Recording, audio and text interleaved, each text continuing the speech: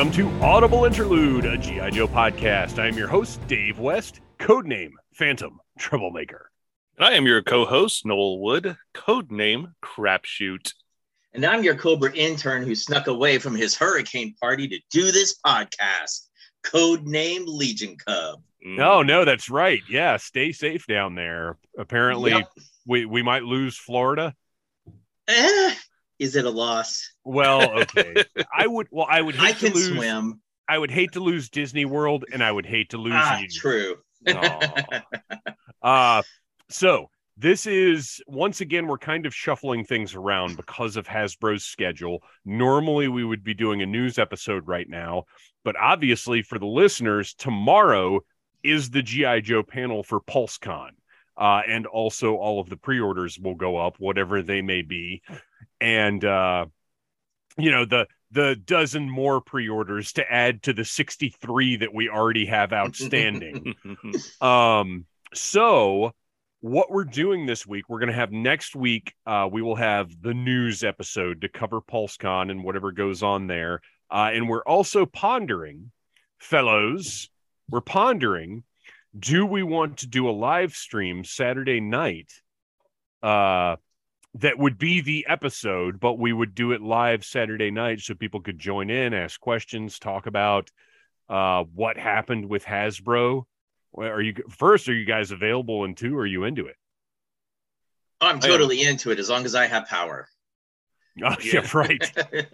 I am not aware of anything I have going on at the time at this point, so I'll tentatively say sure. Okay, cool. We'll figure out a time. I'm likely. Do you want to stick to our 8 p.m. normal? Yeah. Okay.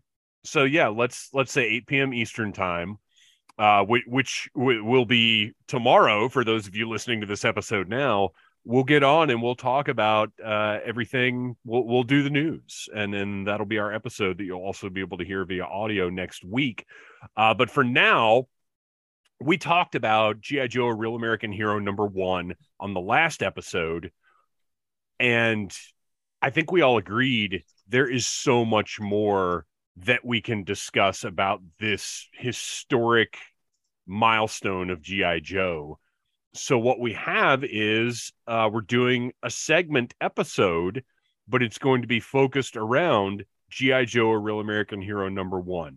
And I think you guys are going to have a great time listening to this one because we've got so many notes, you guys. So many notes. Are we ready to go ahead and jump into our first bit here? Yes. Yo, Joe.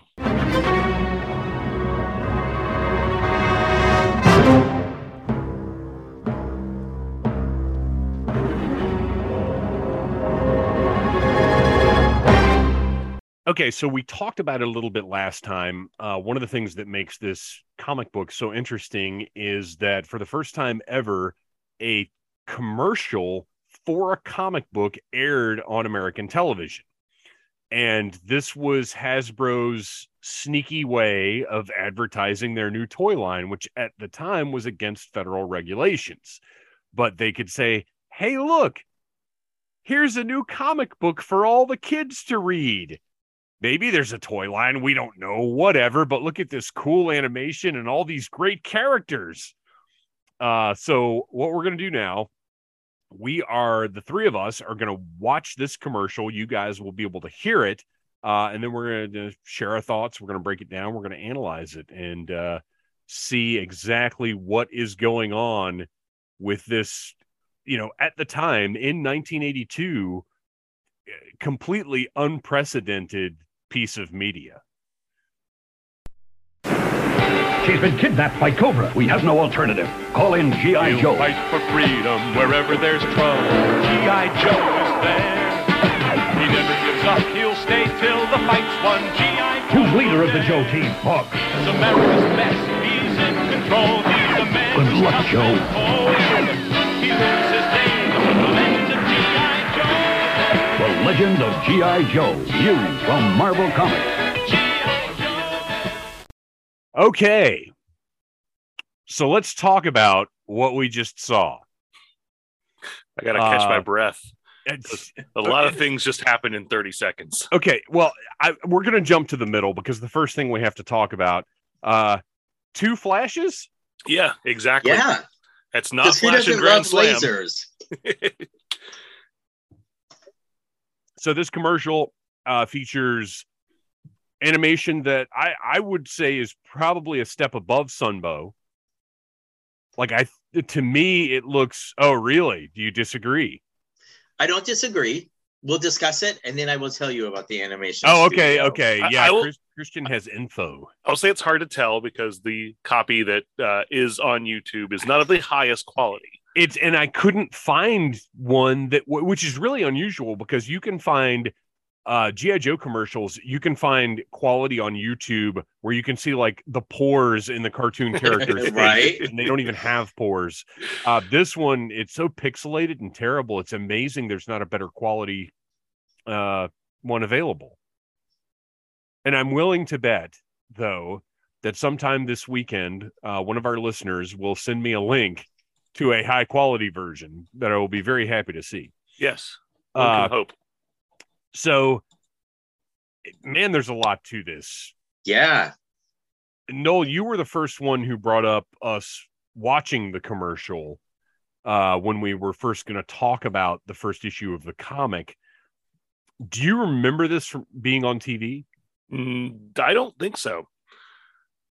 I mean, if it came out in 82, I was 7 years old, so I don't remember what I would have been watching at the time. But yeah, I don't remember seeing this as a kid. I remember like hearing about the comic book later on. I very specifically remember the commercial for issue number 2, but I don't remember this one. See, I very clearly remember this and issue number 2. The other ones, when I watched them, hit or miss. But me and my elementary grade school best friend, we were both into comics at the time. And seeing a commercial on TV for a comic book, like we were calling each other, well, our parents were dialing the phone for us, but we were calling each other that afternoon, being like, did you just see this? What's this G.I. Joe? Like, it was all we could talk about. Well, and that's what I wonder if the culture at the time, because in 82, when this hit, certainly people then didn't really know what G.I. Joe was or what this was all about. So I have to imagine people that were into comic books like yourself and were a little bit more in the know, and their minds had to be blown that there was a commercial on TV for a comic book of all things. Especially an animated one. Because, it's afternoon, after school. Like, there are cartoons of other shows, and that's legit what we thought was happening. And then, wait, no, it's a comic book? Yeah. And we weren't entirely, because, man, at that time, it's like, of course, we had, X-Men, but we were huge into ROM, and like all these other comics that were based on toy lines. We hadn't seen any toys on the shelf. There's no cartoon. Like, our little minds just could not, we were absolutely blown away. We just could not process, what is this? What's going on? And not being able to immediately find the comic. Right. And I don't know what the lead time was on the commercial versus the comic actually hitting the stands. Yeah. But what's so interesting is this isn't all just like generic action animation. Some of it is the story from the comic. Yeah. Yeah. And they show the daring rescue, which is clearly not Stalker in this version, rescuing Dr. Adele Burkhart from the back of the Cobra limousine. And that's how they could get away with it, really, because with the way that the child advertisement laws were, I don't know that they could have pulled that fast one if it had just been generic action. You made this commercial to promote a comic book, so therefore reflect. We're going to show you what you're getting in this comic. Well, and what it's awesome because you're literally seeing these panels in animated form. You're seeing the hydraulic lift bringing the vamp up. Oh, that gave me chills. It's so good. And you're seeing General Flagg and General Austin. And it's only 30 seconds. It moves. We see my favorite shot of the whole thing, aside from the two flashes, double flash. What does it mean? Is Scarlet with her crossbow with the MMS behind her. Mm-hmm. And is in the pit. Right. Like it's the scene from the training room in the pit, basically, but the MMS is in there.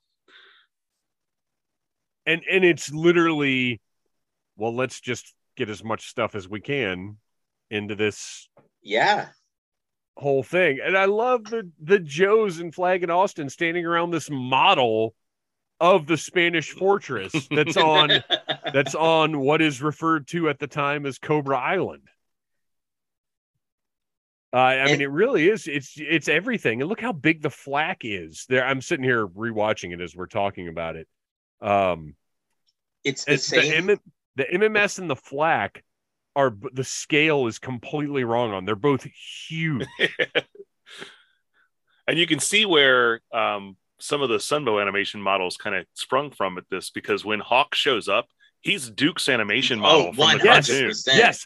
The close up on Hawk's eyes, that's Duke. Yeah. 100% it is. And Hawk riding the ram. And then we've got a number of Mobats, tons of Mobats. I love that because, we've had the discussion a couple of times of like, are these individual vehicles or do they have like an army of Havocs, which we see our army of Havocs in the movie. Well, and in the when we reviewed the last issue, they kind of imply, okay, right now they've all got one of these vehicles and they lose them in the battle, but they're like, don't worry, after our performance today, the government's going to buy us more of them. Uncle Sugar's going to buy some more. Yeah. Yeah. So here we are again at Double Flash, which, okay. I'll save it for the next segment. And actually I've got to add a note in there for it because we've got so much to talk about. I'm not even going to remember. The Gambello twins, we just maybe lost one in an early battle. Right. Okay. Flash I just made a note. Has there ever been a release, and I'm a terrible Joe fan for not knowing this, of the full theme song? We are here because the music is the same. Christian, our motto is enthusiasm over expertise. That is our tagline. Every time I listen to the commercial, I'm like, the lyrics are different. Okay, so there's this theme song is different, and they also have not done a commercial release of the Sunbow theme song because there is something about the vocalist and the rights. Yep. That's why on that vinyl release that they did a couple of years ago, it does not include the animated series theme song. It only has the end credits version of it. Yeah, anytime you have vocals on a composition, it makes the licensing a whole different story. And conversely, this is kind of a side topic, but like a lot of the instrumental themes of TV shows have lyrics because they have to be able to retain the trademarks. That's why the Star Trek theme has lyrics. Yeah. Yeah. Well, so I totally not related to Joe per se, but why I said, Hasbro is because the reason why in the live action Gem and the Holograms movie, they could not use any music from the show is not from the vocalist, because the vocalist has tried to work with Hasbro, but the lady who actually wrote the lyrics has not given them the blessing. So dang, Hasbro, you gave us great music over all these years, but it seems only the Transformers team. You didn't do a very good job with the contracts back in the day. Wow. Although that may be more of a Sunbow thing than a Hasbro thing. Well, and that also, like, up until this point, children's programming was essentially disposable. Yeah, So, right. no one would have imagined that 40 years later we'd be sitting around doing podcasts about this stuff. Well, I mean, we're lucky. Look at what happened with Doctor Who, where they were literally just throwing them in the trash because they thought, well, nobody's ever going to want to watch these. All those old game shows that they just recorded over, taped over. the same. Yeah, they just came using the same tapes because there was no foresight. Nobody could even conceive of a world where there would be entire streaming over the air channels dedicated to programming from the 70s. Like nobody could even imagine such a thing. Like Marty McFly's uncle said, "What's a rerun?" Mm-hmm. Yes, exactly. Okay, so we're at Double Flashes. We get the Hal blowing open the Spanish Fortress. We get Stalker with the jump, which is colored silver, which I as many different colors of jump jetpacks as any company wants to release, I'm down with it. Let's make it happen. We've got this awesome car that looks like the Batmobile, which is a little bit different in the comic because this is the scene we're actually seeing here is when they send Baroness out as a decoy dressed up like Dr. Burkhart. Mm-hmm. So the animation is actually elaborating a little bit more than the comic did on this particular scene. But I love how it goes into the panel and then does the zoom out. So that we see, this is all happening in the pages of a comic book. Where might I purchase this delightful periodical? Oh, wonderful animated commercial. And there it is, the cover, one of the greatest comic book covers of all time. I would say, and again, I said this last time, it may be my bias, but this is the best issue #1 cover ever. I think so. It's amazing. I mean, there's so much action. You have these characters that all look interesting and are doing things. It's a phenomenal cover, and we didn't talk a ton about it last episode, even though we were reviewing the comic. But I think we were so eager to get to what was inside. But that, the red in the background, interesting choice, because rather than having a blue sky, you've got this red background. And it just pops. It does. It really, really does. The G.I. Joe logo, the word bubbles. It's just fantastic. But this commercial is, it's a piece of history. It is a sea change in marketing and advertising and the relationship between toys and comics and television. It's awesome. It's amazing to watch. For the listeners, if you haven't watched it, track down this terrible low res. And I hate to talk smack about it because it's on the 3D Joe's channel, and I'm sure it's the best one they could possibly put up because they're not the ones who put it together. So right, exactly. They just found the best one that they could and uploaded it. All right. So the commercial, fantastic. So real quickly, give us our background. I want to give you some background, Mr. Cobra Head of Research. How this commercial actually affected the shows we watched growing up. All right, so obviously Sunbow did not exist when this commercial was made. So it was a marketing firm, Griffin and Bacall. Those names sound familiar. So we've discussed it at length about what the advertising laws were. So I don't really need to get into that. But essentially, because there was no cartoon, there was no mini comic, there was no, pack-in story, they had the brilliant idea. Let's get a comic book and we can advertise the comic book. So, of course, they hook up with Marvel. They strike up this deal. And I'm not for sure, actually, who got the better deal. Probably Hasbro. But essentially, Hasbro paid for the animated commercials. Marvel would produce the comic book. So Hasbro got free advertising from Marvel every single month. And then they just had to make X amount of commercials per year. Well, and it makes sense because in the end, Hasbro was the one theoretically who stood to profit the most off of this entire endeavor. Correct. So Griffin and Bacall reached out to, I'm not going to sugarcoat it, they reached out to Toei Animation, one of the largest animation studios in Japan, to do this commercial. And when you said that this animation quality looked even better than Sunbow, something to keep in mind, if you ever looked up the original commercial that Filmation did for the He-Man action figures before they made the TV show, the quality is night and day different. Sure, because it's a different task. Creating a 30 seconds of animation versus 22 minutes of animation, very different. So these commercials, and I don't have a timeline, but it must have been fairly quick when you look at when the toy lines came out and when the first G.I. Joe miniseries hit.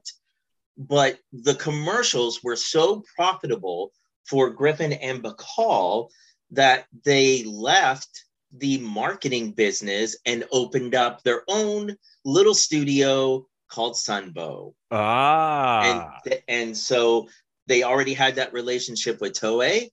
So they had that relationship with Hasbro, and therefore they were able to use that to kind of get first right refusal to work on all these other shows. Wow. So that commercial actually is the genesis of what became Sunbow. That's awesome. That makes Joe even more special and historical. You know? If it wasn't for them, Transformers wouldn't look like, well, I mean, all those shows that Sunbow did. It would have been completely different. So, yeah, when I found that out, my little mind was Cobra blown. That's awesome. Wow. All right, guys. Well, that's our commercial talk, but there is even more about G.I. Joe, A Real American Hero #1 that we need to discuss. Is it time to move on? I think so.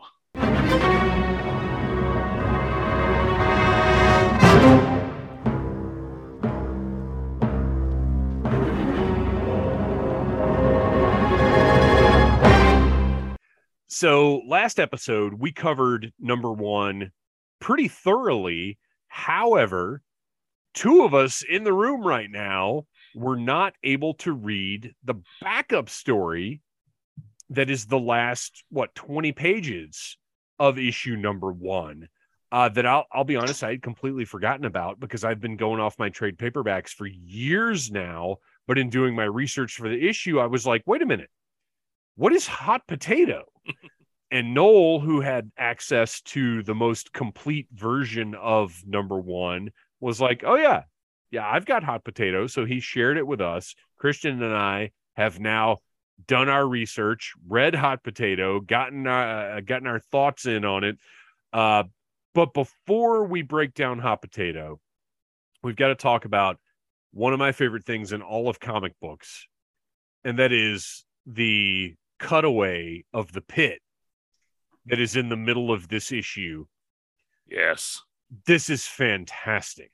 Mm-hmm. So you didn't have access to this either last week? This wasn't in your copy? No, this is not in the, because Christian, you said you've got the IDW trade. Yep. I've got the Marvel trade. It is not in either one of those, which seems so totally unacceptable.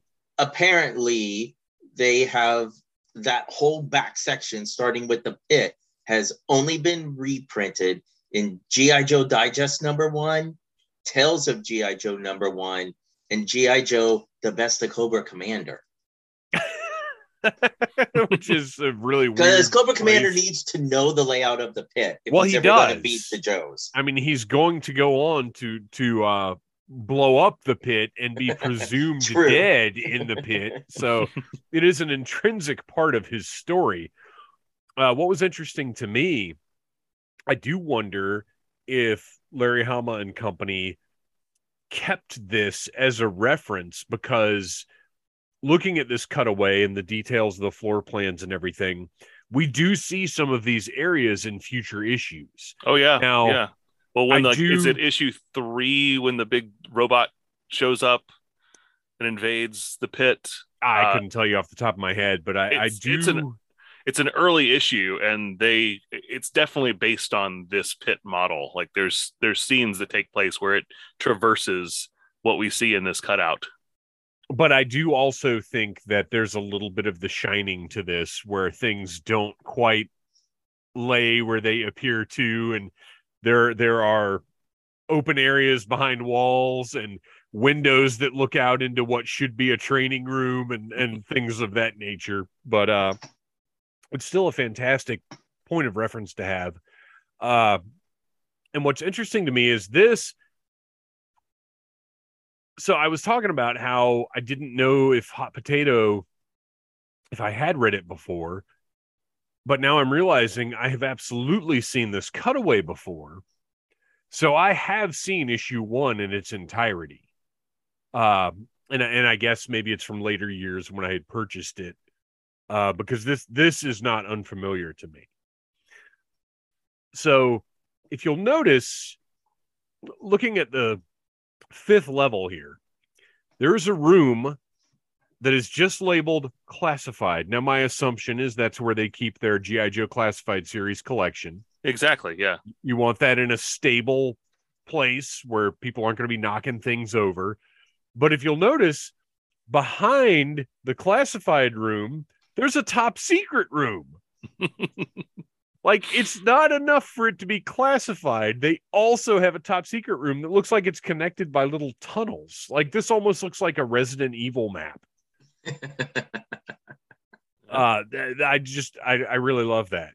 The top secret behind classified. Yeah, I studied this, for, I would say probably days of my life could be, if you added all the time that I spent staring at this one image. Well, I tried to figure out at one point, we've talked before about how valuable the styrofoam inserts for appliances were to us as kids. And I remember trying to figure out how I could stack styrofoam, those inserts to make the pit. Mm-hmm.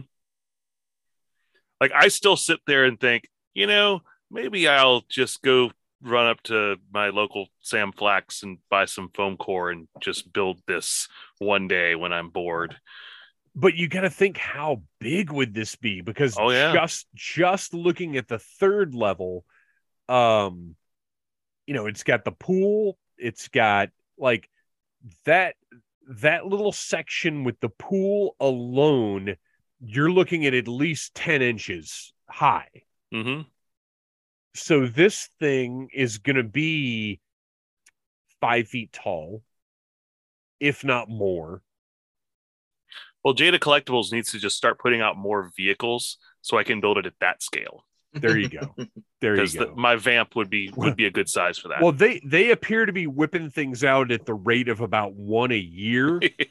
So by the time you're 70, you might have enough of a collection. You know what? What I'm sitting here next to my shelving units, and I'm realizing the easiest thing to do if you really wanted to build a pit would be to get some of these hardware store shelves like I've got, and then build onto these. Mm-hmm. Which is kind of what I've got going on anyway with all the Joe vehicles on it. But yeah, that would be a good base for something like this. But anyway, this pit diagram is incredible. It's beautiful. Were there any other specific things about this you guys want to point out? For me, on the 2nd level, I don't remember this as a kid, but the hologram room. Yes, I have a note that just says hologram room. Is that like on Friday nights? That's where they play their music and have their light show. It's where What is the hologram room? when Jem comes to Right, the and pit visits. on the USO tour, that's the room she plays in. It's like one of the ballrooms at Dragon Con. Oh my gosh. How awesome would that be? Now I want to live in the pit. If they have their own personal Dragon Con ballroom where Jem and Right. the holograms come to play. Oh, and also, you know what? Let me throw this out there now that we're talking about this. So we have Cybertronic Spree, the greatest band in the world. Why don't we have a Jem and the Holograms band? Actually, there was for a little while. It Really? was a lip syncing act. They weren't like live Oh performers. no, we need but- like a full-on Yeah, rock and roll Jem and the Holograms. Now I understand well, if Cybertronic Spree can be Cybertronic Spree, there's got to be a workaround for Jem and the Holograms, and they do the same thing. They play songs from the show, but they also play like 80s rock tunes or whatever. But only on this level of the pit. Yes, but only on this level of the pit. But no, they would cover like the Bangles and Madonna right. and Tiffany. And then they'd throw in a Barbie and the Rockers song during their No! Oh my own tour. god. No. Absolutely no. not. Even as a young fellow who had no interest in like the Barbie side of things at all, like I would see the Barbie and the Rockers commercial and I'd be like, this is just a ripoff of Jem. This is sad. Their song was terrible. Yeah, it was terrible. I like how on the fourth level you have living quarters, and then you have the suites. Suites. I don't know if these suites are for the officers or if this is for like the special guests that get to come in every once in a while and tour the pit. Oh, They get like super high clearance. Maybe they get a celebrity in there every now and then. right. Well, no, because when you look at the actual drawing, the suites don't look all that fantastic. I mean, they got chairs and like what looks like a bed, a and wardrobe. dresser. It's like the room on a cruise ship. Well, that's where Jem love and the pit. Holograms. That's right. That's where they stay. when There they are come 4 to the suites. There's show. 4 members of the hologram. That's right. So there That's you go. right. All right. Well, anything else about the pit before we move on to Hot Potato? All right. Let's talk about this story. The first thing that I noticed because Noel, what you sent me is what we're going to refer to as an import. Yeah, what's an imported copy? It's an import, but it is scans of the comic. And in looking at this, it really drove home that Marvel and IDW both did absolutely terrible jobs reprinting these comics. If all you have are the trade paperbacks, like, because I've probably got about 100 issues of the comic, like original single issues of the comic, and I'm missing issues here and there. So for the most part, when I go back to read them, I read the trades. And if that's all you've ever read, you do not have the right idea of what the art in these books looked like. Mm-hmm. Because looking at this was a revelation. Having fairly recently read issue number 1, even before we did our review of it, seeing the difference between this and the trade that I read, somebody needs to do really nice reprints of these. Yeah. I'm not talking about remastered, recolored. I'm just talking about, clean them up as is and give us really nice editions. Okay, so Hot Potato, written by Larry Hama with Don Perlin on pencils, Jack Abel on inks, Rick Parker on letters, Glynis Wayne on color, and edited by Tom DeFalco. And right here on the first page, we get some interesting characterization because I think it's General Hawk, or I'm sorry, he's not General Hawk yet. Yes, he's Colonel Hawk. Right. It's Hawk who states that Snake Eyes might leave the wounded behind, which is literally something established later on that Snake Eyes would never, ever do. Well, and that may just be because, well, he's a very mysterious character and we don't know that much about him yet. Although we know later on that Hawk and Stalker definitely have some longtime relationships with Snake Eyes. That's right. So I mean, this is really this is issue number 1. Yeah. This is everybody's kind of getting their feet under them, figuring out who these characters are and what kind of stories they're going to tell. So something like that, I don't care even a little bit if it's not consistent with later things. Well, and even in the main story in issue number 1 we talked about last week, Snake Eyes is like the morally ambiguous one about, like, you know, why do we care about these people? Because Scarlet translates him. Right. So this first page with Stalker, Hawk, and Clutch, you know, kind of in disguise in this bar or coffee house or wherever it is they are, kind of setting things up. Such a great different thing, because they're not like, the first thing that jumps out at me is they don't look like the action figures. Yeah. Mm-hmm. They have these headdresses on. They're in the white robes. They look completely different. So this is already not your standard licensed tie-in comic book where the characters have to look the same all the time. Yeah, like this was one of those like kind of special mission style books, and we later on had a special mission spinoff. Right. I always loved these stories like this, where it's like kind of took them out of the element, because this as a kid like inspired me to tell different stories when I was playing with my toys. Yeah, I ended up loving special missions a little bit more than the regular series, because I loved the one-shot nature, the focus on different characters. Special missions, I actually feel like, and I would love to be able to talk to him about this at some point, but I feel like Special Missions was actually where Larry Hama got to flex his creativity a little bit more. Yeah, and use those characters that, because it was getting so crowded at that point in time, that he got to use more often. So because he didn't get to use them much in the regular run. This does feel like kind of a proto Special Missions kind of thing. Yep.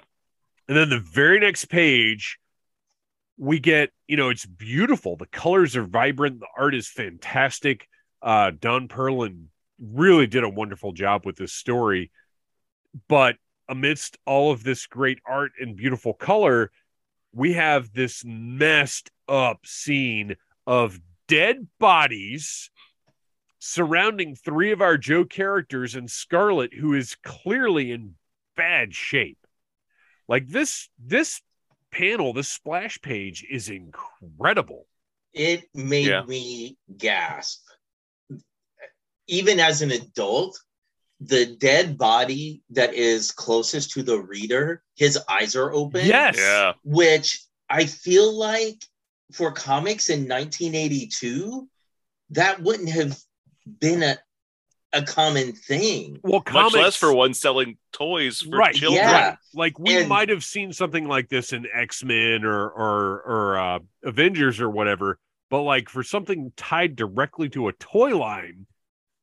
Yeah, and like you mentioned, like you can very clearly see Scarlet's injured, but also Rock and Roll, kudos to the inker as well, because I don't know if they intended this, but the use of the shadows across his face, he looks rough.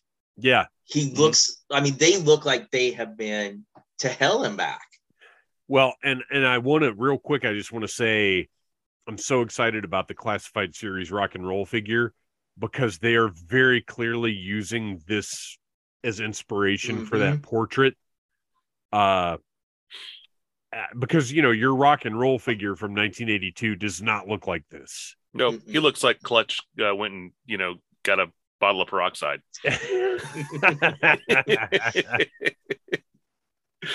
So yeah, they're and throughout this whole story, I feel like Perlin took a lot of care to make sure Scarlet looked tough, but also in terrible shape. Mm-hmm. And boy, does it get grim later. Oh, yeah. Crazy grim. She has a line in here that just... Oh. Well, okay, so very next page, we get the fact that Scarlet is going to shoot Rock and Roll and Snake Eyes if they do not follow orders. She is holding her gun on Snake Eyes, telling him, because the whole deal is they're there. The MacGuffin of this is a tape with important information about this colonel that's a dictator in this country. And this is the titular hot potato, this tape. This is the MacGuffin. Not to be confused with the MacGuffin device. Right. So she tells Rock and Roll, you're in the best shape out of all of us. You drop your gear, take this tape, and get your tail to the rendezvous point, because all that matters is getting this information out. That was our mission. You're going to finish the mission. And then she turns to Snake Eyes, and she's like, and you are going to follow him and make sure he does it. And literally is pulling a pistol on him. Yeah, she tells Rock and Roll, Snake Eyes is going to make sure that you don't turn around.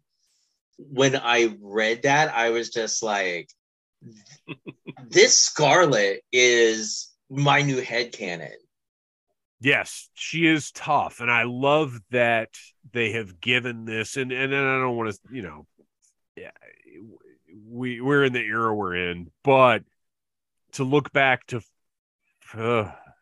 this 40, Scarlet is the Scarlet of the file card bio. Yes. Mm-hmm. But to look back to 40 years ago, that just caused me physical pain.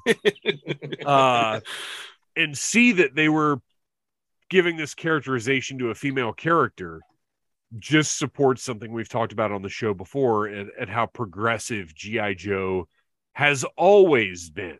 Right. Mm-hmm. So next page, Rock and Roll, 1000% pure intensity. This series of panels of him running as it gets progressively closer to his face. Crazy eyes. Yes.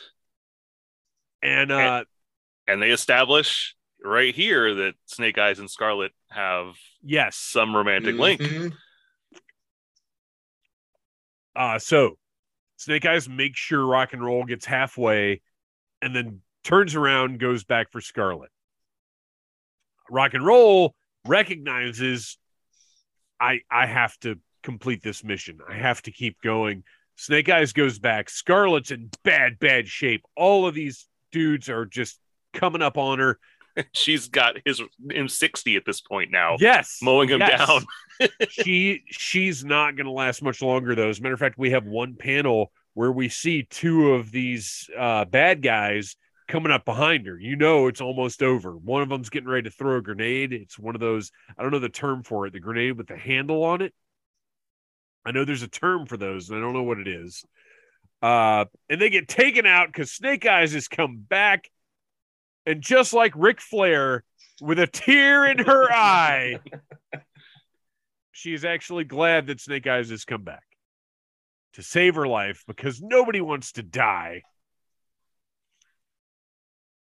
And then we go back to the bar. Clutch, Stalker, and Hawk are waiting. They realize something's wrong. They've taken far too long for the team to meet up with them. And then something comes through the window. It's a grenade down. No, it's the tape. And this is where the whole concept of hot potato is really fascinating through this very brief story. Because, first we have our three Joes with the hot potato. They pass it on, or it gets passed to Rock and Roll. Rock and Roll passes it on, and they determine, well, now Stalker is going to take the hot potato. The momentum of the story is with this tape, with the hot potato. But the core of the story is about the people who are left behind in the wake of the hot potato. So where are you guys in this one? At this point, we've got Clutch, Stalker, and Hawk in the bar. They realize we have to keep this thing going, but let's also go back for our people. And we get an appearance by the Ram and the Vamp. As Rock and Roll swipes that ram and heads back to go rescue Snake Eyes and Scarlet. Which, of course, we had to get Rock and Roll on the ram at some point in time. Yes. Because that's his vehicle. But I love that the bottom line of this whole story is we have to get this tape out of here. That's the most important thing. And the afterthought is, but we also have to rescue our comrades. It's a very cynical point of view that's being expressed if you get right down to it. Mm-hmm. Because there's a... Oh, go ahead. No, I was just thinking there's that other line, as you mentioned before, Scarlet and Snake Eyes are running low on ammo, and then you have that panel, Scarlet's pointing to her wrist gun, and she's like, I have 2 bullets left. Yes. Like, you know what she's saying. It's going to be better for us to die than to be captured or killed by by our enemies. And which is the most messed up moment that I've read. I'm up to issue 61 now. The most messed up moment in G.I. Joe comics that I've read so far. Yeah, I had to go back and reread that panel again to make sure that I was like, this is the context, right? And she looks so defeated in this panel too. Like, just the way she's drawn. Oh, it's brutal. It's brutal. Yeah. And that pistol right there on her wrist, the look on her face, the sweat, her hair's all messed up. But it's okay. Because very next panel, we get like the Rock and Roll on the Ram moment. Deus Ex Craig McConnell. Yes, exactly. When you guys are reading it, though, when you got to that panel where the Ram was coming in, like, as cheesy as it sounds, in my head, I heard the G.I. Joe theme song. And he said, because it had been so bleak up to this point, and the timing was just so perfect. And his line is, eat hot lead turkeys. Yeah. Which I think we can all, this is a family-friendly show, but I do believe we can all admit that turkeys is not likely to be the word that came out of his mouth were this a real world situation. Much like the Dreadnoks aren't really drinking grape soda. Right. and that the white substance is not sugar on donuts. Right.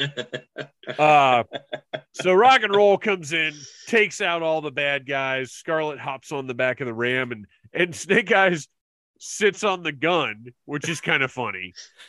But you got to make do with what you got. And then Colonel Sharif here, the infidels are escaping on a motorcycle, and he sends a jet after this motorcycle.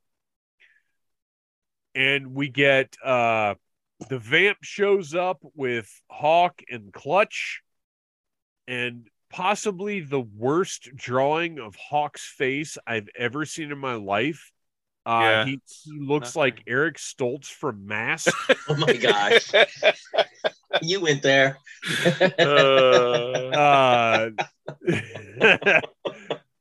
But we do get a happy ending because they shoot using the Vamp's artillery.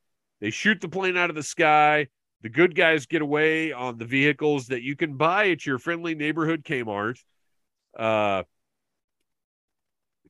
And Stalker is literally flying off into the sunset with the hot potato and this wonderful but corny final panel of the stewardess asking him, what would you like with your steak? And Stalker, a potato. Make it hot.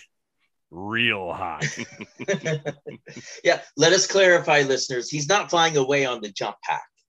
No, he is in a commercial airline. He is nice and cozy and comfy in first class. And and for some reason Henry Kissinger is behind him. And I'm not sure why this flight attendant is referring to him by his secret code name and not by, Mr. Wilkinson. But or even a pseudonym. Yeah. Like, because he wouldn't go by Lonzo Wilkinson. It would be like right. Ted Johnson or something. but whatever. It's fine. It's fine. We understand these kinds of things have to happen.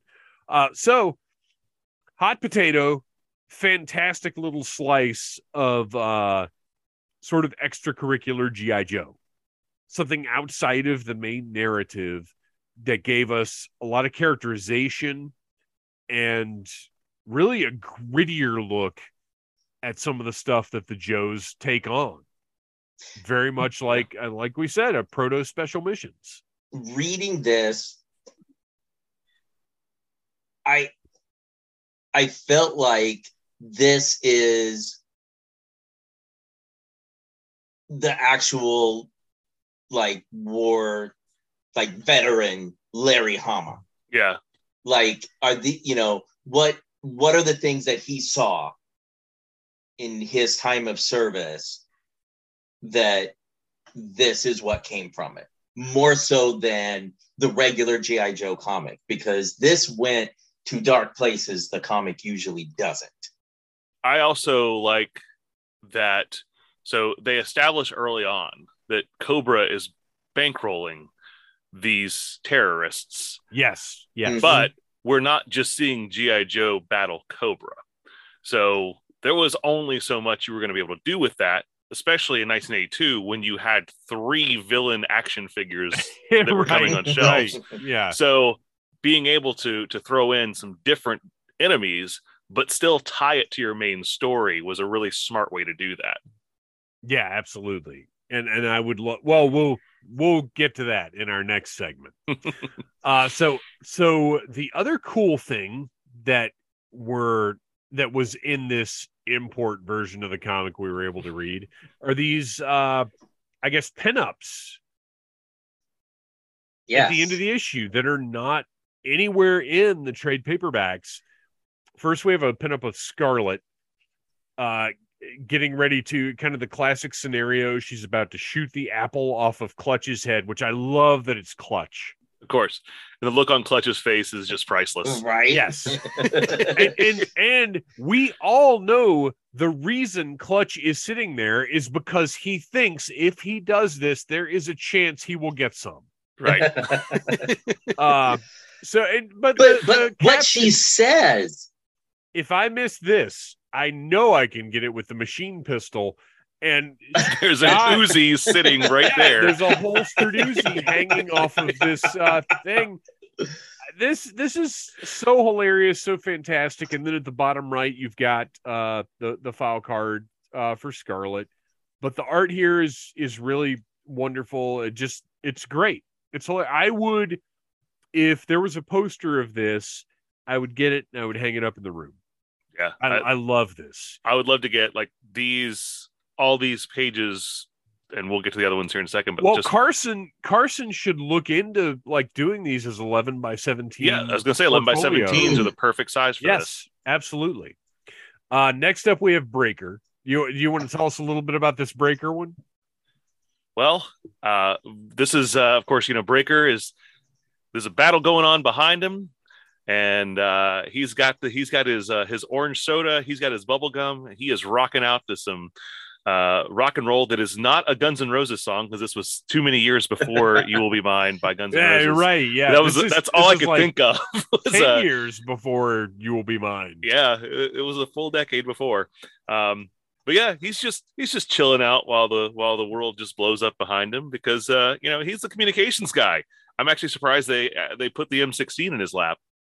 Well, but he throughout these first issues, because they only had 13 Joes to choose from, he is depicted very often with that M16. That's kind of the standard issue. The M16 in the comic book is the basically like Snowjob's rifle in the cartoon. Right. But what's interesting to me, look at this backpack. It's enormous. Mm-hmm. Well, but whose is this? Somebody Dial Tones. No, somebody. Well, I mean, I feel like somebody has a backpack that looks very much like this. Sci-Fi, I think, is a little similar to that. Is it sci-fi? Well, we lost We lost you, Dave. Oh, I accidentally hit my mute button. Sorry. Somebody has a silver backpack with an antenna that looks like that. I'm almost positive. It's Psych Out, I think. It's got the 3 antennas, though. Oh, yeah, Psych Out has one like that. Oh, wait. What is the Televiper's backpack? I can't get to my Cobras right now. It's more rounded. Yeah, it is more rounded, but it does have an antenna sticking up like that, doesn't it? Yeah, well, he's also the comm guy. But he's also like, Breaker's got his bedroll behind him. Oh, yeah, he sure does. That's funny. So, yeah. So he doesn't have his like normal backpack. He's got this oversized one. So this is, well, and he also has his headset on without his helmet. Right. Well, this is his music headset. He keeps that. Yeah, right. It's a spare. So this is great. I love this. And then we get Flash. Well, one of the Flash twins. Yes, that's right. Peeling that's potatoes. How he ended up on KP duty, because unfortunately we lost the other one. Oh, you let your brother die. Now you have to go peel potatoes as punishment for letting your brother die. Some things in this man's army never change. He's just peeling potatoes, which of course is one of the like tropes of army life. And there's a lot of potatoes. Yeah. Our last one, we've got Stalker with arms crossed in a really weird way, with a jump jetpack. This may look easy, but I don't want any of you kids trying it, because kids may have access to a jetpack. So if you do, don't try to race airplanes. Which, by the way, what kind of made-up airplanes are these? So it looks kind of like the Cobra Condor, which came out almost 10 years later. When did the Condor come out? It wasn't any earlier than 89. It was 89. So okay. It's very similar in style. I mean, it's obviously different. But it has those rear-mounted, forward-swept wings. Yeah. So that's the first thing I saw. I was like, I wonder if this artwork helped lead towards that Cobra Condor design later on, or even the Conquest, because that also had the forward-swept wings. Yeah, just a few years later. But these are definitely some weird, because for the most part, the comic didn't get too fanciful with its backup vehicles and technology. Mm-hmm. So to me, these really stand out as being something different from what the comic usually presents to us. I was going to ask too, because I had kind of mentioned it before, and I didn't get any response from you guys. So I'm wondering if your versions had at the very beginning of the comic, on the inside the front cover, because I don't believe there were any ads in this comic initially. Oh yeah, the Howl. No, I did not have. So that was really wild to me as well. So at the beginning of issue number 1, heavy artillery laser G.I. Joe weapons. It's a G.I. Joe weapons profile. Yeah, and that's what I loved about this, was that, like, okay, you can do this with your toy comic, and it makes the comic seem more special. Yes, because you have something that you're cross promoting, but at the same time, you get a little more insight about the characters and the vehicles that you're getting to enjoy in the story. So yeah, this is not in the Marvel trade. I'm guessing it's not in the IDW trade either. Mm-mm. So I mean, honestly, if you're doing reprints, if you're collecting comic books, to me, it is absolutely pathetic to leave things like this out. Mm-hmm. And I realize they're probably doing it because of page count. Because you have to have a certain number of pages to make a trade paperback. So they're cutting things like this. But that's, again, we're a family show. That's horse poop. Well, and it's also, when you're doing a trade paperback, you're doing it as kind of a cohesive story. A lot of times they'll do a story arc in 6 issues, and they'll put that together in one trade. So right. Things like this are kind of going to break that flow up, I guess. Yeah, So but you maybe put them that's in the idea. back.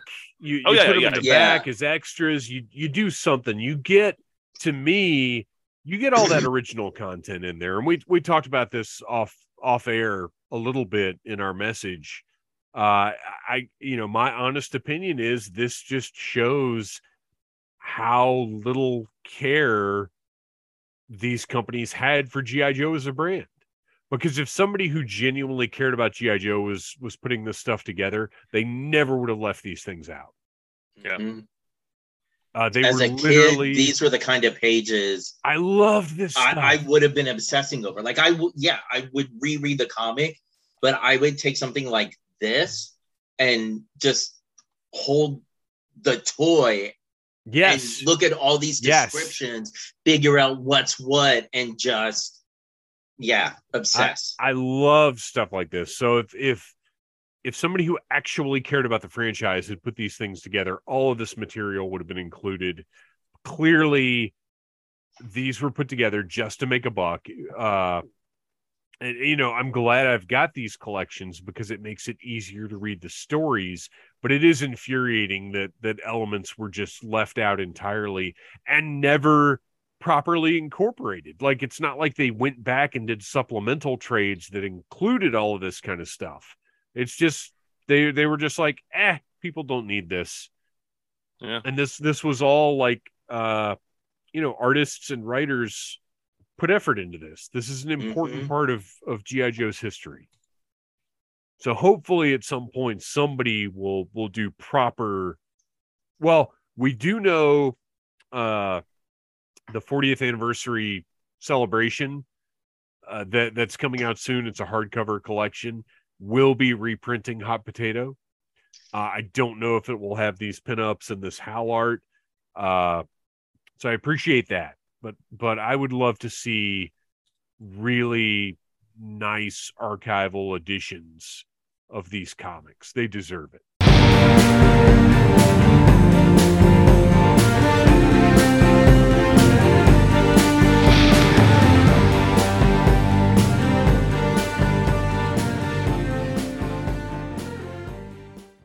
Welcome to Missing in Action, where we discuss characters that were left out of the toy line at some point or other.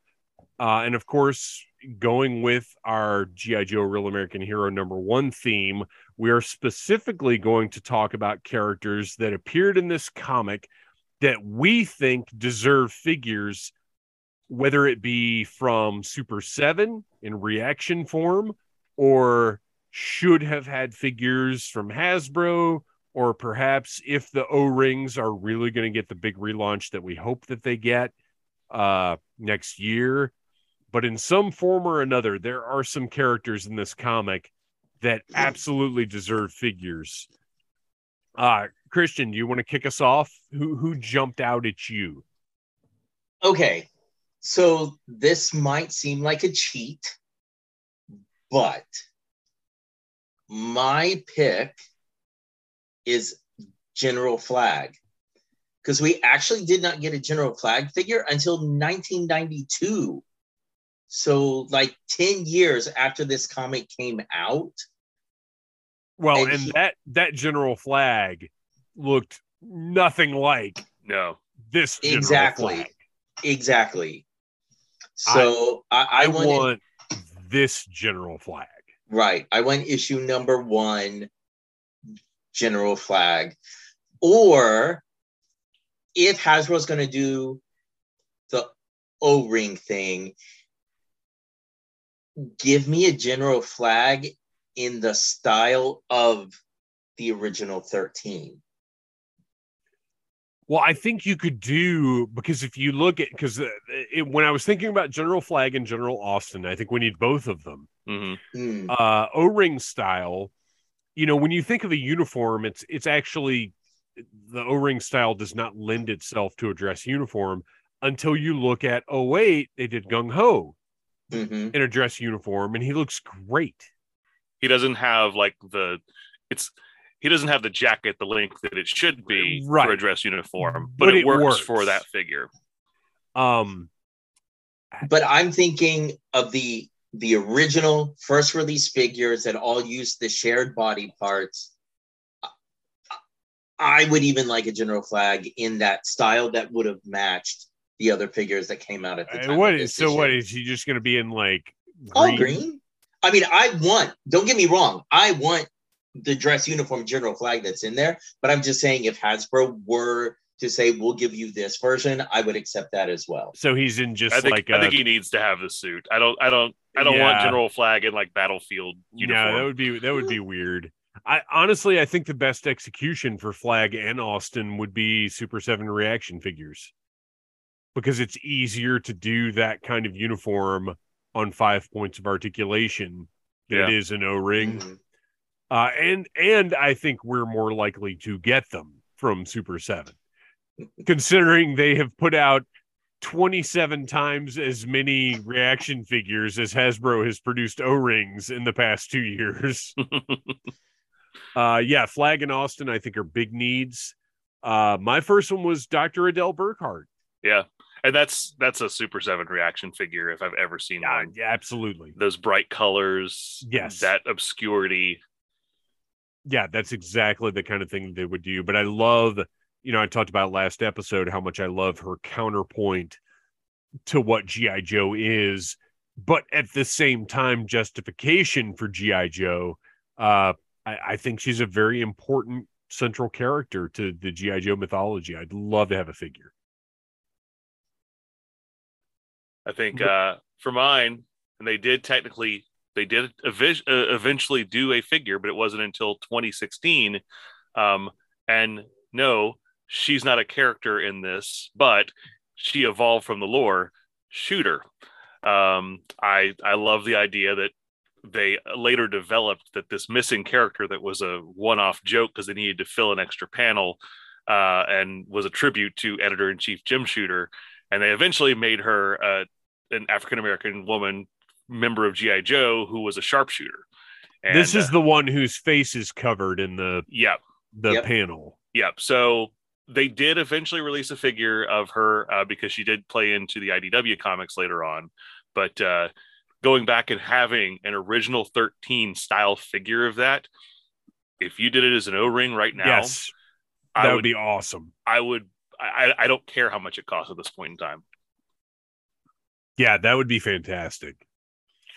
I would like to see, and I think I mentioned this last episode, but I would like to see a G-Men figure. Mm-hmm. The black suited government agents. Just do one, or do what Super 7 has been doing. Do 3 with the 3 different skin tones, but the same body. Just the black suited sunglasses. Or do them all with different weapons too, so you can have a total of 9 combinations. Yeah. Oh, yeah, for sure. But I would love to have a G.I. Joe themed G-Man figure. That would be great. I would love that. I would also love Baroness in the reporter disguise with the camera gun. Mm-hmm. Like the old Teenage Mutant Ninja Turtles April O'Neil figure. Yeah. That had literally a 45 pistol. You pull the camera off. So like do the same kind of thing, but do a Baroness in disguise with that. That would be very cool. That sounds like a Super 7 Ultimates. It really does, doesn't it? She'd have the alternate head. Mm-hmm. Yeah. It seemed like, because it's so funny with Super 7 Ultimates because they are expensive. But at the same time, this is a figure that I think would earn that. You could include enough interesting accessories and options to be like, oh gosh, you know what? I really would like to have that. Colonel Sharif. Yeah. Let's do Colonel Sharif and some of his people. Some of his let's do some non-Cobra enemies. I would love to see that. And then I would want this, I guess, okay, Super 7 would do it and they would have a lot of fun with it and make it kind of silly, kind of like the PSA figures they did. But Hasbro could do it and it would just be a figure that you could buy 2 of. I want double Flash with silver gear. So Super 7 would do it as a 2-pack on a single blister card, like Tomax and Zaymot style. And it's literally just two of the same figure. But it's the Flash twins. Because someone needs to pay $40 for that. Yeah, I would. Look, and I would keep it on the card because it's so ridiculous. Or I just would like to see Hasbro do an O-ring variant of just Flash with silver gear. Because if you notice in that commercial, his backpack and laser rifle are silver. So just do a variant with the silver gear. And if you want to buy two of them to make the Flash twins, you can. And they come with a little pack of Double Mint Chew. Oh my gosh. I want them to make figures of some of these other Cobra minions that you first see when we first introduce Cobra Commander, and It's got Dr. Burkhart. So there, first of all, there's the Cobra Com guy who doesn't have a helmet on, and he's got this headset on, and he's doing the Cobra salute. He's on my list. But the panel before that, there's just a mysterious bald minion of Cobra Commander who's just standing offside, and I don't know who he is, but I want him. Oh yeah, look at this guy. He almost looks like a proto Destro. Yes. Very but he's wearing like he's slim, and he's got kind of this like tight fitting suit, and he's got what looks like a big knife strapped to his leg, strapped to his thigh. Yeah, that guy's interesting. I overlooked that. You're right. We need whoever that is. We need that. Well, and I can just see this panel right here. This could be a Super 7 release with this little torture chair that Dr. Burkhart's in. Mm-hmm. Yeah. And then a Baroness and a Cobra Commander and a couple of Cobra Troopers, and then bald Cobra Minion guy. Yeah, that guy's great. That sort of ties into the second one that I had. So I know with the regular line, we got the Cobra shooting range, but I would have loved for a G.I. Joe training room. Oh, yes. Play set where they could have done their ammo practice and sensory deprivation bubble. That is on my list. The Joe Combat Training Center with the bubble and Breaker in his swim trunks with a towel. Because you have to have that bubble to put Breaker in. And he's the only figure that comes, because you can buy the rest of the figures separately. But included with the play set is the Breaker in his swim trunks, and he's got a little towel. Now, are we also discussing vehicles for our MIA, or is this just characters? I have some vehicles listed as well. Yeah, because if we got vehicles, there's definitely some that need to be made. Including, of course, this Cobra limousine. It's on my list. Yes. And the Cobra limousine would include Baroness disguised as Dr. Burkhart, because I want a whole subline of Baroness in disguise. Mm-hmm. It would be a whole entire subline of, and let's face it, Super 7 is the one that's making all of these, whether people like it or not, whether people like the prices or not. They're the only ones who are doing these things. Yes. That fancy, I listed it as fancy Cobra car. To go back up, the Cobra horse drummer. Yeah. Yes. This guy riding a big white horse and playing the drums for Cobra. I'm a big fan of this. I think we need this as a figure. If I'm not mistaken, that's the first glimpse we get of Cobra at all. Yes, it is. Yes, this guy playing the drums on a horse. that somehow General's Flag and Austin have a recording of this Cobra ceremony, which the first thing that pops into my head looking at this is the giant like Nazi party in Indiana Jones and the Last Crusade. Like, that's what this looks like to me. So I also want, though, our first glimpse of Cobra Commander. We talked about this last episode, but when he's in his sort of dress uniform with all of the piping and the shoulder gear and the hood, like, I want this fancy dress Cobra Commander. And then later on, he has the same uniform, but he puts on his battle helmet, which he has to explain to you. Yes, he does have to explain. There's definitely some exposition going on. There are toys to be sold. That's right. I also want short fuse with glasses. Yeah.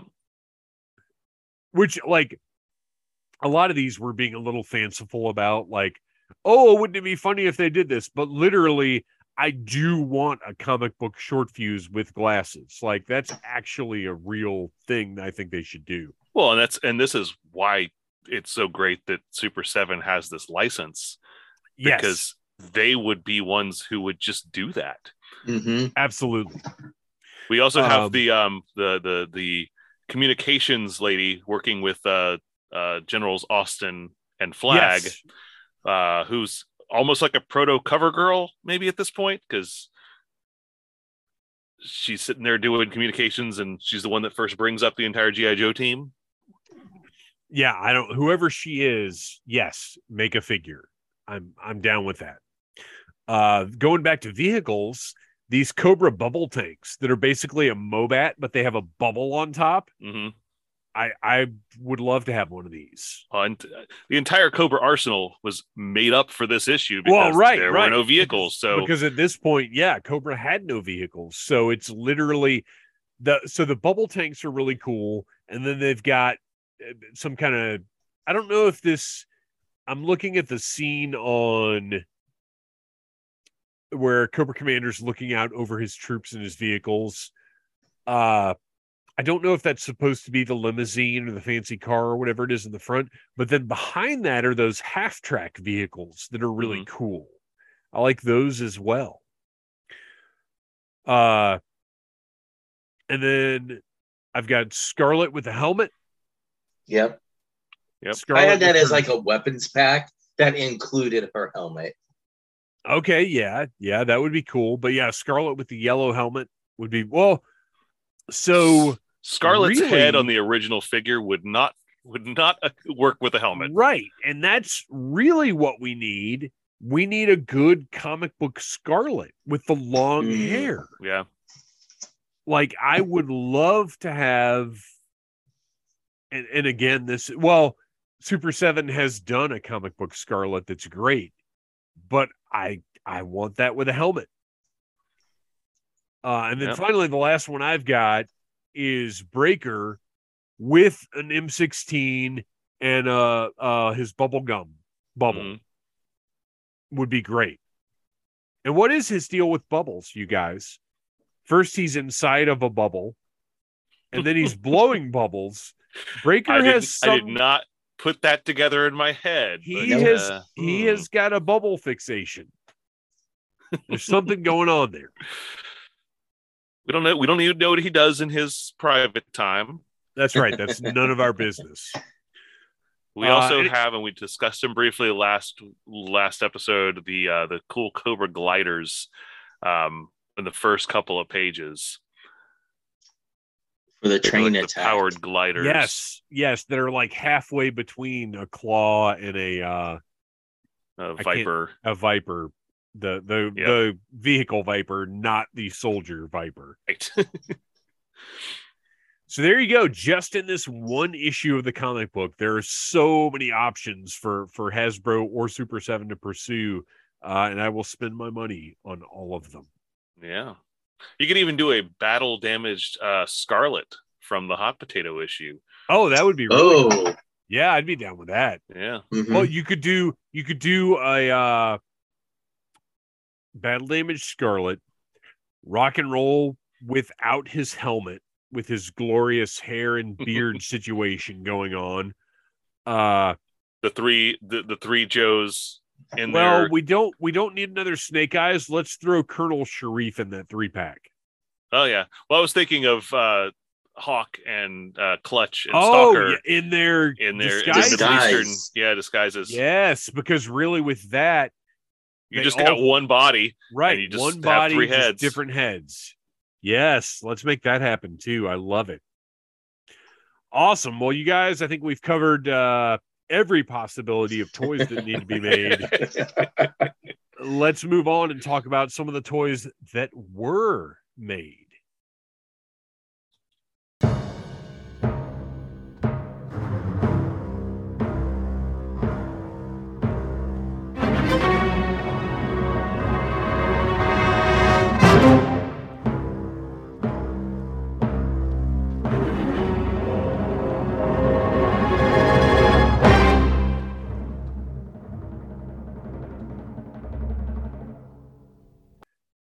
This is Instruments of Destruction, but we're altering things just a little bit to go along with the theme of G.I. Joe, A Real American Hero #1. We are going to talk about the vehicles and items that were featured in this comic and kind of figure out which one was portrayed in the best manner. And by which I mean, reading this comic, which of the vehicles shown when you saw it were you like, oh, I have to have that? Like, which one was actually utilized the best as a marketing tool?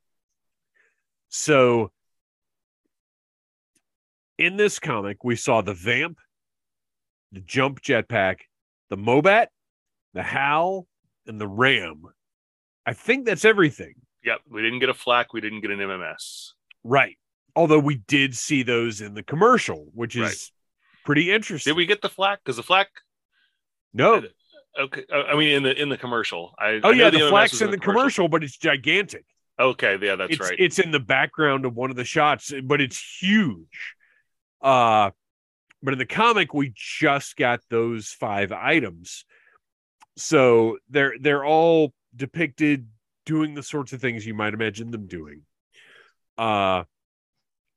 Which one, as you were seeing it on the panel, kind of jumped out to you the most? If you can put yourself in that kid mindset of like, oh my gosh, that is so cool, I have to have that.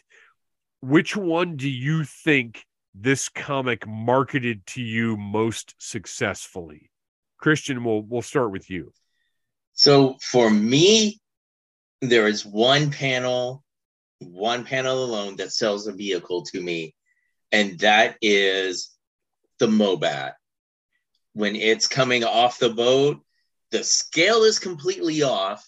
It's ginormous compared to those Cobra Troopers that are running away, but it's like crawling over the wreckage with all of the gunfire, and yet they still managed to keep it true to its toy form with the cockpit. More so than any of the other vehicles in this issue, that panel just makes me want to go out and buy that now. Well, and I told you when we were talking about the issue last episode, that one panel of the Mobat coming up over the Cobras that were kind of dug in, like, use that. If they're going to do a HasLab Mobat, use that panel as the basis for their marketing, because that panel is so cool with that big, massive tank just mowing over Cobra's defenses. Yep. It's a phenomenal panel. My notes when I just discussing that panel, because that definitely was why the Mobat was #1 in my ranks too. There was another big green, like almost indestructible character that Marvel was pushing around this time too. So I just wrote Hulk Smash, because that's what that panel reminds me of. Yeah, it's just the Hulk just launching himself at some villains. But I mean, just the cover alone, when you first see that beautiful cover art, and there's the Mobat, and there's these Joes jumping off of it. I mean, that's enough right there to sell it. But it's used so well in this issue. Which, by the way, the highest dollar item out of everything that we've talked about. And it was what, $12.99 at the time? Yeah, it was probably like $3. Who knows? Actually, it was probably more like $7.99. It might. Well, you know what? 1982 Now I money. feel like we've got to look this up. Because now I'm curious. we've got to. Electronics maybe put it more at the $12.99 mark. I don't. You know what? I'm betting your $7.99 is closer. If I can get yojo.com to load, because boy, that site's not as reliable as it used to be. 1999. Oh, wow. No way. $20 Yep, away. original retail SRP. Whoa. 1999. Wow. And we That's got that first wild. year. Yeah, for I had it. Christmas. I had it when yeah, I was a kid. one of my. I mean, one of my that's first in toys. 1982 money. That's a lot. That is a lot. It's about I'm shocked. 60, probably about $65, $70 at this point. That's would be the wild. equivalent. That's out of all of the instruments of destruction we've done, that is one of the higher priced ones. Yeah. I mean, it was the Wow. flagship item of that year. Right. So So it makes sense because everything else is Yeah. pretty affordable when you think about it. yeah. Yeah, oh, if you for sure. compare it to the Vamp was $8.99. Yeah, everything else was so under $10. the electronics were $11 worth. Well, Wow. and plus it's a lot bigger than the Vamp. It's True. not as big as it should be for a tank to scale with G.I. Joe. But I mean, when you're 3.5 6 years tall, old. yeah, Yeah. that's a pretty big toy. So the jump got featured really nicely. Stalker somehow manages to blast off of the raft without murdering all of the other Joes and take out a bunch of Cobra emplacements. So the jump definitely gets featured very nicely.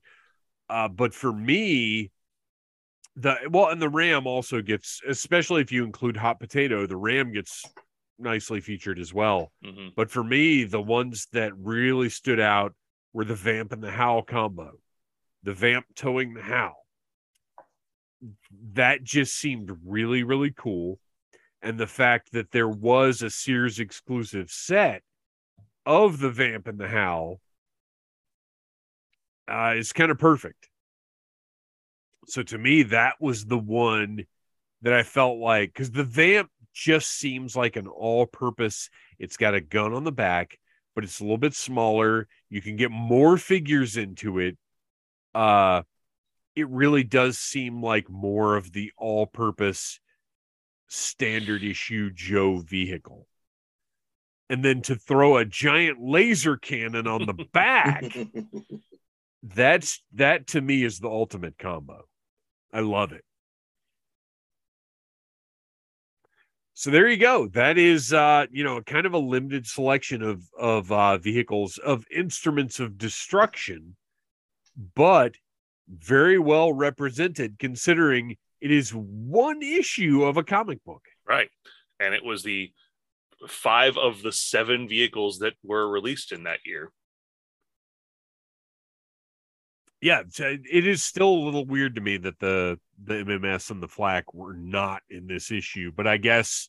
Well, and you could have had the Mobat hauling the MMS if you wanted to and still incorporate it in. The Flak's a little harder because the Flak it's an would have been emplacement. tough. What are they going to do? Airlift it in? Yeah, especially if lack it's of, as big as it is in the commercial. Right.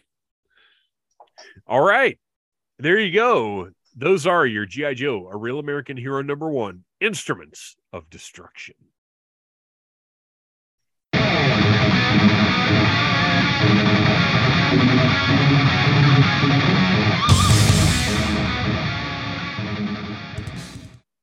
And this is America's Elite. Now, normally what we do with this segment is we pick one character and take a look at all the different versions and figure out what the best version of that character to be released as a toy is. We're going to do it a little bit differently here because we are talking about the first issue of the G.I. Joe comic. So what we're going to do is determine which Joe figure or character was best represented in this comic. Kind of like we did with the vehicles. Which representation of a character made you want to run out and buy that figure? And I'll kick this one off.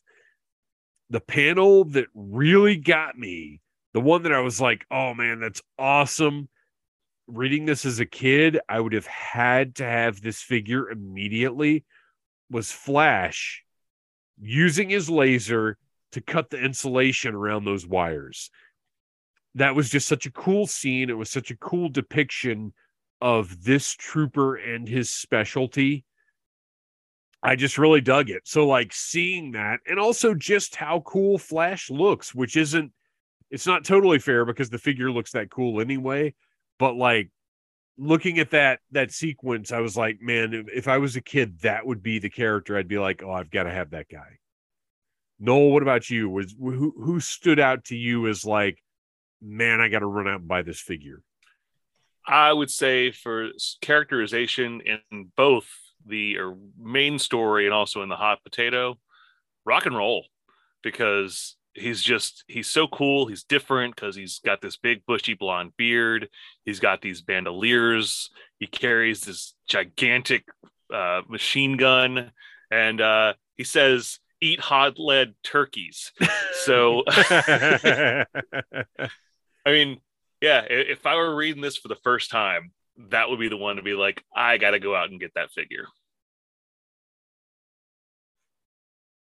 Christian, which one stood out to you? So I was torn between my top two. So thinking back on it, whether I was a kid, whether it's me as an adult now, it would be Scarlet. The way that they portrayed her in the comics is different enough from the cartoon. She just seems way more take charge in the comic. And if I didn't know any better, especially with how she's portrayed in Hot Potato, I would think that Scarlet is one of the leaders of G.I. Joe, because I think she gets more dialogue than anybody else in the issue. She gets to command people. Yeah. She gets to boss people around. And they did a good job between the two stories actually showcasing, she has her crossbow. Most of the Joes all had their signature weapon, but they acknowledge, she uses the throwing stars that were on her glove. She has her wrist pistol. Like every little bit about her toy made it into this comic. And she uses Rock and Roll's machine gun. She does. Yeah, I think they did as the creative teams did as good a job as they possibly could of kind of highlighting all of the original 13 the best way possible in this 50 pages of comic. Mm-hmm. There's not, reading this as a kid, there isn't a single toy that I would not have wanted. Like the whole thing is a very effective marketing tool. Yes. It all works. Yeah, and as a kid, the Jump did nothing for me. My friends that had it, it was never I must go out and buy. As an adult, rereading this issue, and how much Stalker does zipping around on the Jump Pack, I don't know what was wrong with kid me. Dude, I'm right there with you. Because I didn't even have it. Awesome. I didn't have it until I got the mail in. I never had it until a couple of years ago when I bought the one that I have on my shelf now. I never had the Jump, and I didn't. Which it seems insane to me to think that as a kid, I didn't care about having a jetpack. Right. Yeah. But it just seemed like a small, like when you're looking at things like the Skyhawk or the Sky Striker or like the Dragonfly or the Tomahawk, mm-hmm. the jetpack just doesn't seem as cool, honestly. Yeah. Yeah, I never had much of an interest in it. One of my friend had it, and I thought it seemed kind of flimsy because really it's that the main part of it, not the base, but that part that the backpack clips onto. It's really like flimsy hollow plastic that just pegs in to the side of it. Yeah. Well, And when I it saw barely that, I even was like- pegs in. It just sits Yeah. there. And it kind of hangs off and it leans a little bit. So I was like, this isn't that good. And I think I got it when it was one of the, probably in 1985 or so, when it was one of the mail-in offers. And I traded in my flag points for one. But yeah, you can tell because in the comic, as well as in the cartoon, like just about every issue, they found a use for that jetpack because they knew this is a toy that every kid can afford, Right, pretty much. right. Like anybody who's buying our toys, this is going to be something that they can all afford, and maybe they'll even get 2 or 3. Yeah, looking back, it is unthinkable to me that I did not care about owning that, but I didn't. Yeah. It's wild. You know what? The other thing I think I don't love about it, I don't like that cannon is connected to the jetpack. I don't love that. Yeah, even Yeah, with the like the 25th anniversary figures, with them not changing how the cannon looked, I was like, well, this stylistically just really is even worse now than it was back then. Very interesting. We were weird. and then kids. the other thing that drives me crazy about it is that when they re-released it in 1983 with the Silver Grand Slam, and that stupid Silver Grand Slam costs so much money now. Oh, does it? Yeah, I've Like, got one. I right don't up have there. I don't have a silver chested Grand Slam because he is not a cheap figure. Oh wow, I didn't know that. Yeah, I've got him up there standing on that platform. So the jump originally did not include a figure. No. Right. Oh, interesting. I didn't know that. Yeah, Grand Yep. Slam came with the was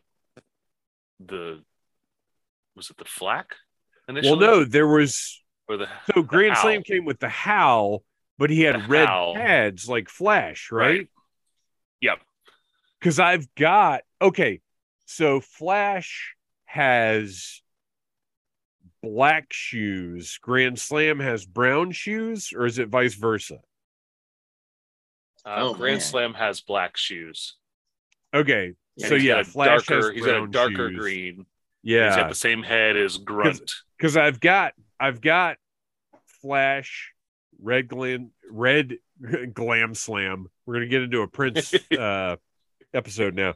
Red Grand Slam and Silver Grand Slam, who honestly should be a different character entirely. Yeah, well, I mean, especially when you think that what's probably the most forgotten G.I. Joe character, it's got to be Grand Slam, Yeah, and he's the first character to get a true V2 Mm-hmm. because Oh, everybody else got wow. a V1.5 in '83. He actually got a full recolor. right. Interesting. Yeah. So this says, so 1983, he was packaged with the jump pack. Prior to that, it was sold without a figure. And then Grand Slam was discontinued in 1984. So 1 year. He was only on the market, only on the shelf for 1 year, Wow. and said, "I'm one in decent shape. The least you're going to pay for that figure with the jump is $200." What? Wow. Yeah. Yeah, Wow. the figure itself goes for like close to 200. Holy cow! I had no if he's idea. in good shape. Yeah, mine's in great shape. None of the silver's missing or anything. Got his helmet, got his visor. Hold on to it.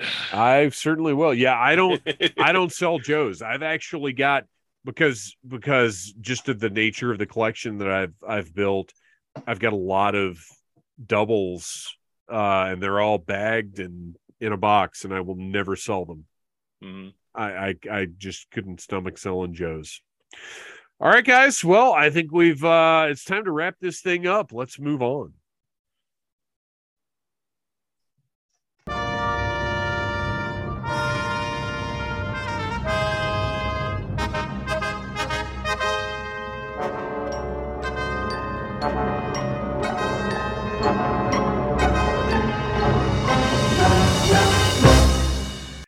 This is Knowing is Half the Babble, where we each get a little bit of time to talk about whatever we want. And we're going to open things up a little bit, you guys. Traditionally, we have talked about G.I. Joe related things, but I think Knowing is Half the Babble. Lots of us collect lots of different things. I think we open it up to where the babble could be about anything we want. And I'm going to kick it off this week with something a little bit different. So I've talked about what a lunatic I am and how many different things I collect in the past. I am a collector of wrestling figures, and I am seriously considering quitting wrestling figures and taking all the ones that I have, putting them in it. I will not sell them because I've learned my lesson about that. But I'm seriously thinking about taking that whole wall of figures, putting them in a tote, because, money, everything's getting to be more expensive. I want to keep collecting all my Super 7 stuff. I want to keep collecting my NECA stuff. I want to keep collecting Joe's. And I've got to make some cuts somewhere. And space is an issue. And I look at that wall of wrestling figures and I think to myself, what a wonderful world. I think to myself, what a wonderful space for different toys. It's something I'm seriously considering because, I love Joe's. I love comic book figures. I love horror figures and Ninja Turtles. Like, they're all these great, interesting looking toys. But at the end of the day, wrestling figures are dudes in their underpants. They're just not as exciting as a Ninja Turtle or a flamethrower soldier or a creature from the Black Lagoon. And as much as I love wrestling and I'll always be a fan, like, those figures just aren't as fun and fulfilling as all the other stuff that I want to collect. So that's my babble, is I'm seriously considering putting an end to that collection, and boxing. Don't let the Major Brothers know. They're going to be very disappointed in you, Dave. They will be horrified. And I love listening to the Major Wrestling Figure podcast. But I may not be buying any more Major Bendies or their new Super 7s that are coming out, which I will go ahead and say, even though this is not what we talk about here necessarily, if you think that their new Super 7s are overpriced, one, you are wrong. Two, you need to listen to their interview with Brian Flynn, where he literally explains why Super 7 figures cost what they cost. And if you listen to that and you still think they're overpriced, then you just don't have very good comprehension. Well, Christian. I want to say to you real quickly, down here, both in my old house and my new one, space for displaying things has always been an issue. There are certain toy lines that I keep out all the time, and then there are certain ones that I will rotate the displays. Oh, wow. That's a lot of work. It is, but what I have found is sometimes I will get very lazy and I can go 3 or 4 months without rotating the display out. For example, actually since before summer, I took down my Star Wars display and just recently earlier this week, got the tote out so I could do some photography with them. And not having them on my shelves, as I was getting them out, I have rediscovered my love for them, and feeling inspired to track down some vintage collection figures. Oh, yeah. So that could possibly, maybe putting them away for a while and stepping back could be a good thing to later on down the road remind you of what you loved about those figures. Well, and that's been my problem in the past. This is actually my third collection of modern wrestling figures. I have sold 2 in the past and regretted it like within a couple of years and had to sort of start over again. I've which is gone why back and reacquired stuff I've sold so many times now because, well, my living room, it's all movie themed in there. So it's movie posters and movie inspired merchandise. So I've got a lot of like my movie action figures are in there, like my NECA figures, my Predator, my Alien, so my horror stuff is in there. And I put up a new shelf above a door, and I was like, oh, let me go dig out those Austin Powers figures. I'm sure they're in a tote somewhere. And then it dawned on me that like years ago, I sold them off. The McFarlane Austin Powers ones. And I was like, I've been there. I got to go back and get those. And thankfully they are still pretty easy to acquire and pretty cheap on eBay, especially if you get the ones without the talking background things they came with. But they're great figures. I mean, they don't move a lot. They're not very articulated, but they're really figures. Yeah, they're really good likenesses for 1999 to 2000 when they first came out. So I've done that. I've done that with those. That's the most recent one that I've kind of gone back and reacquired.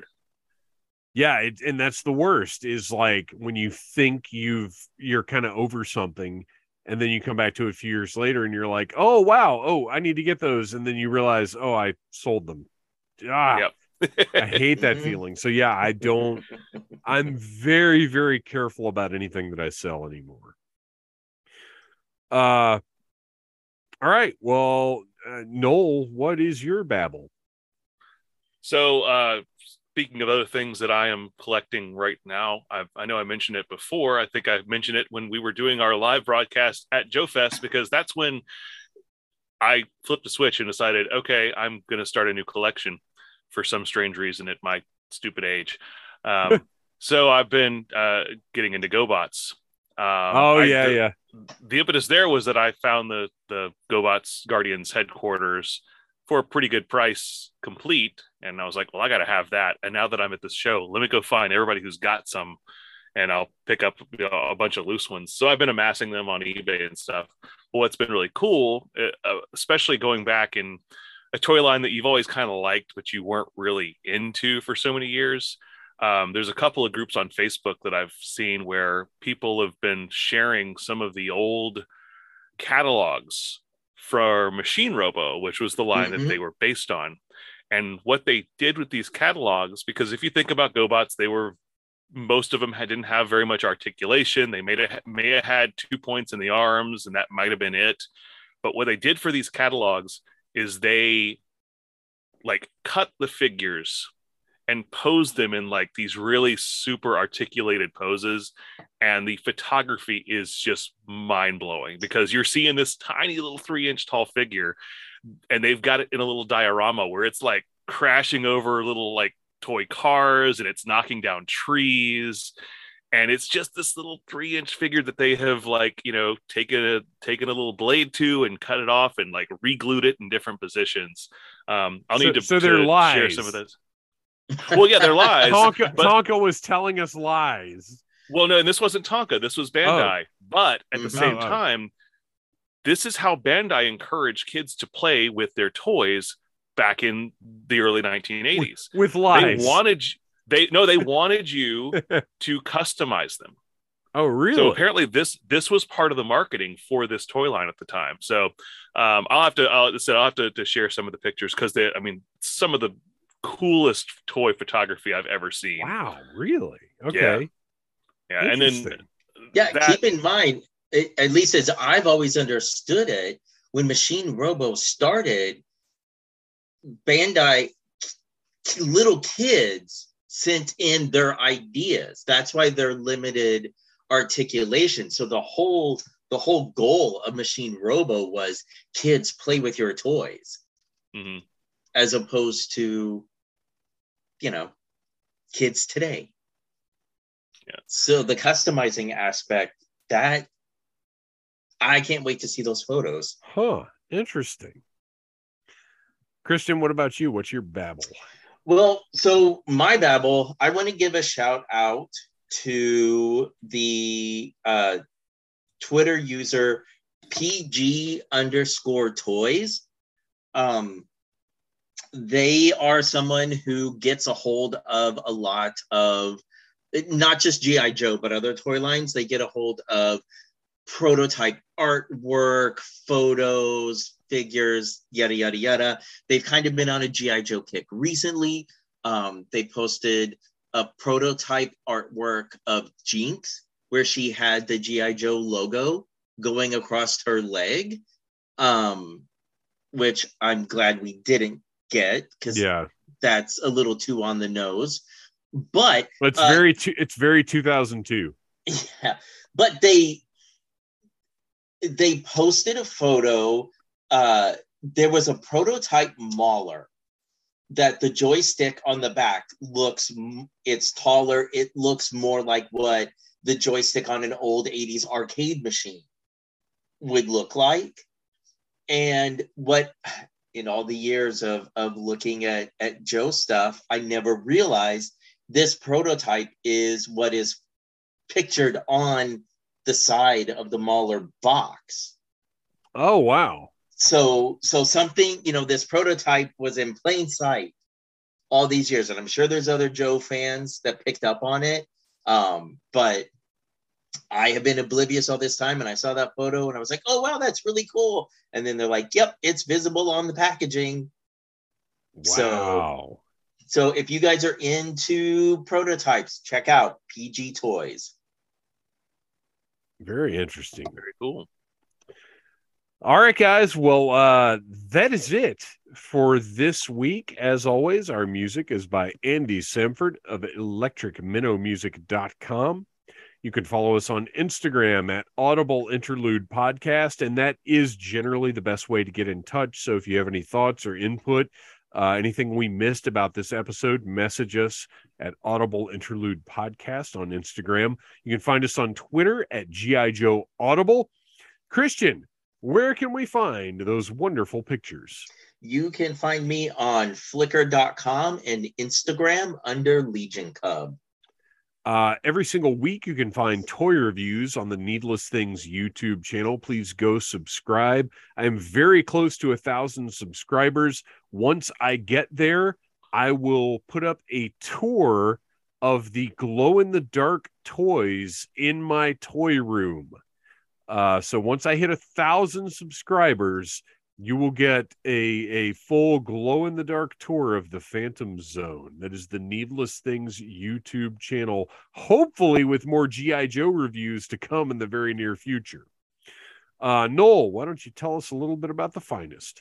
The Finest is an international G.I. Joe costuming club that I happen to be a member of. And, of course, if you've ever been interested in doing a costume, we got lots of resources out there. But while it's all fun and games to dress up like a G.I. Joe character and stand around and take cool photos, really the best thing that we do is we raise money for a great charity called Canines for Warriors. So if you ever see us at any of the events that you're at, stop by the table, throw a few dollars. It all goes to that fantastic charity. Well, you guys, thank you for sitting down and talking about G.I. Joe once again. And as always, Yo Joe! Cobra.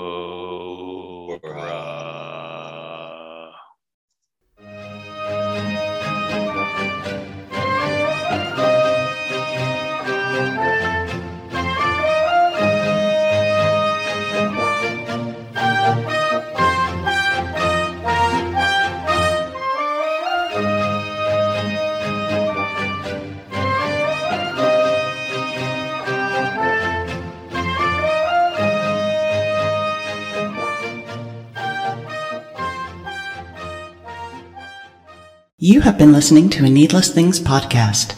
You can follow Needless Things on Facebook, Twitter, Instagram, and at needlessthingspodcast.com. Love you. Mean it. Uh-huh.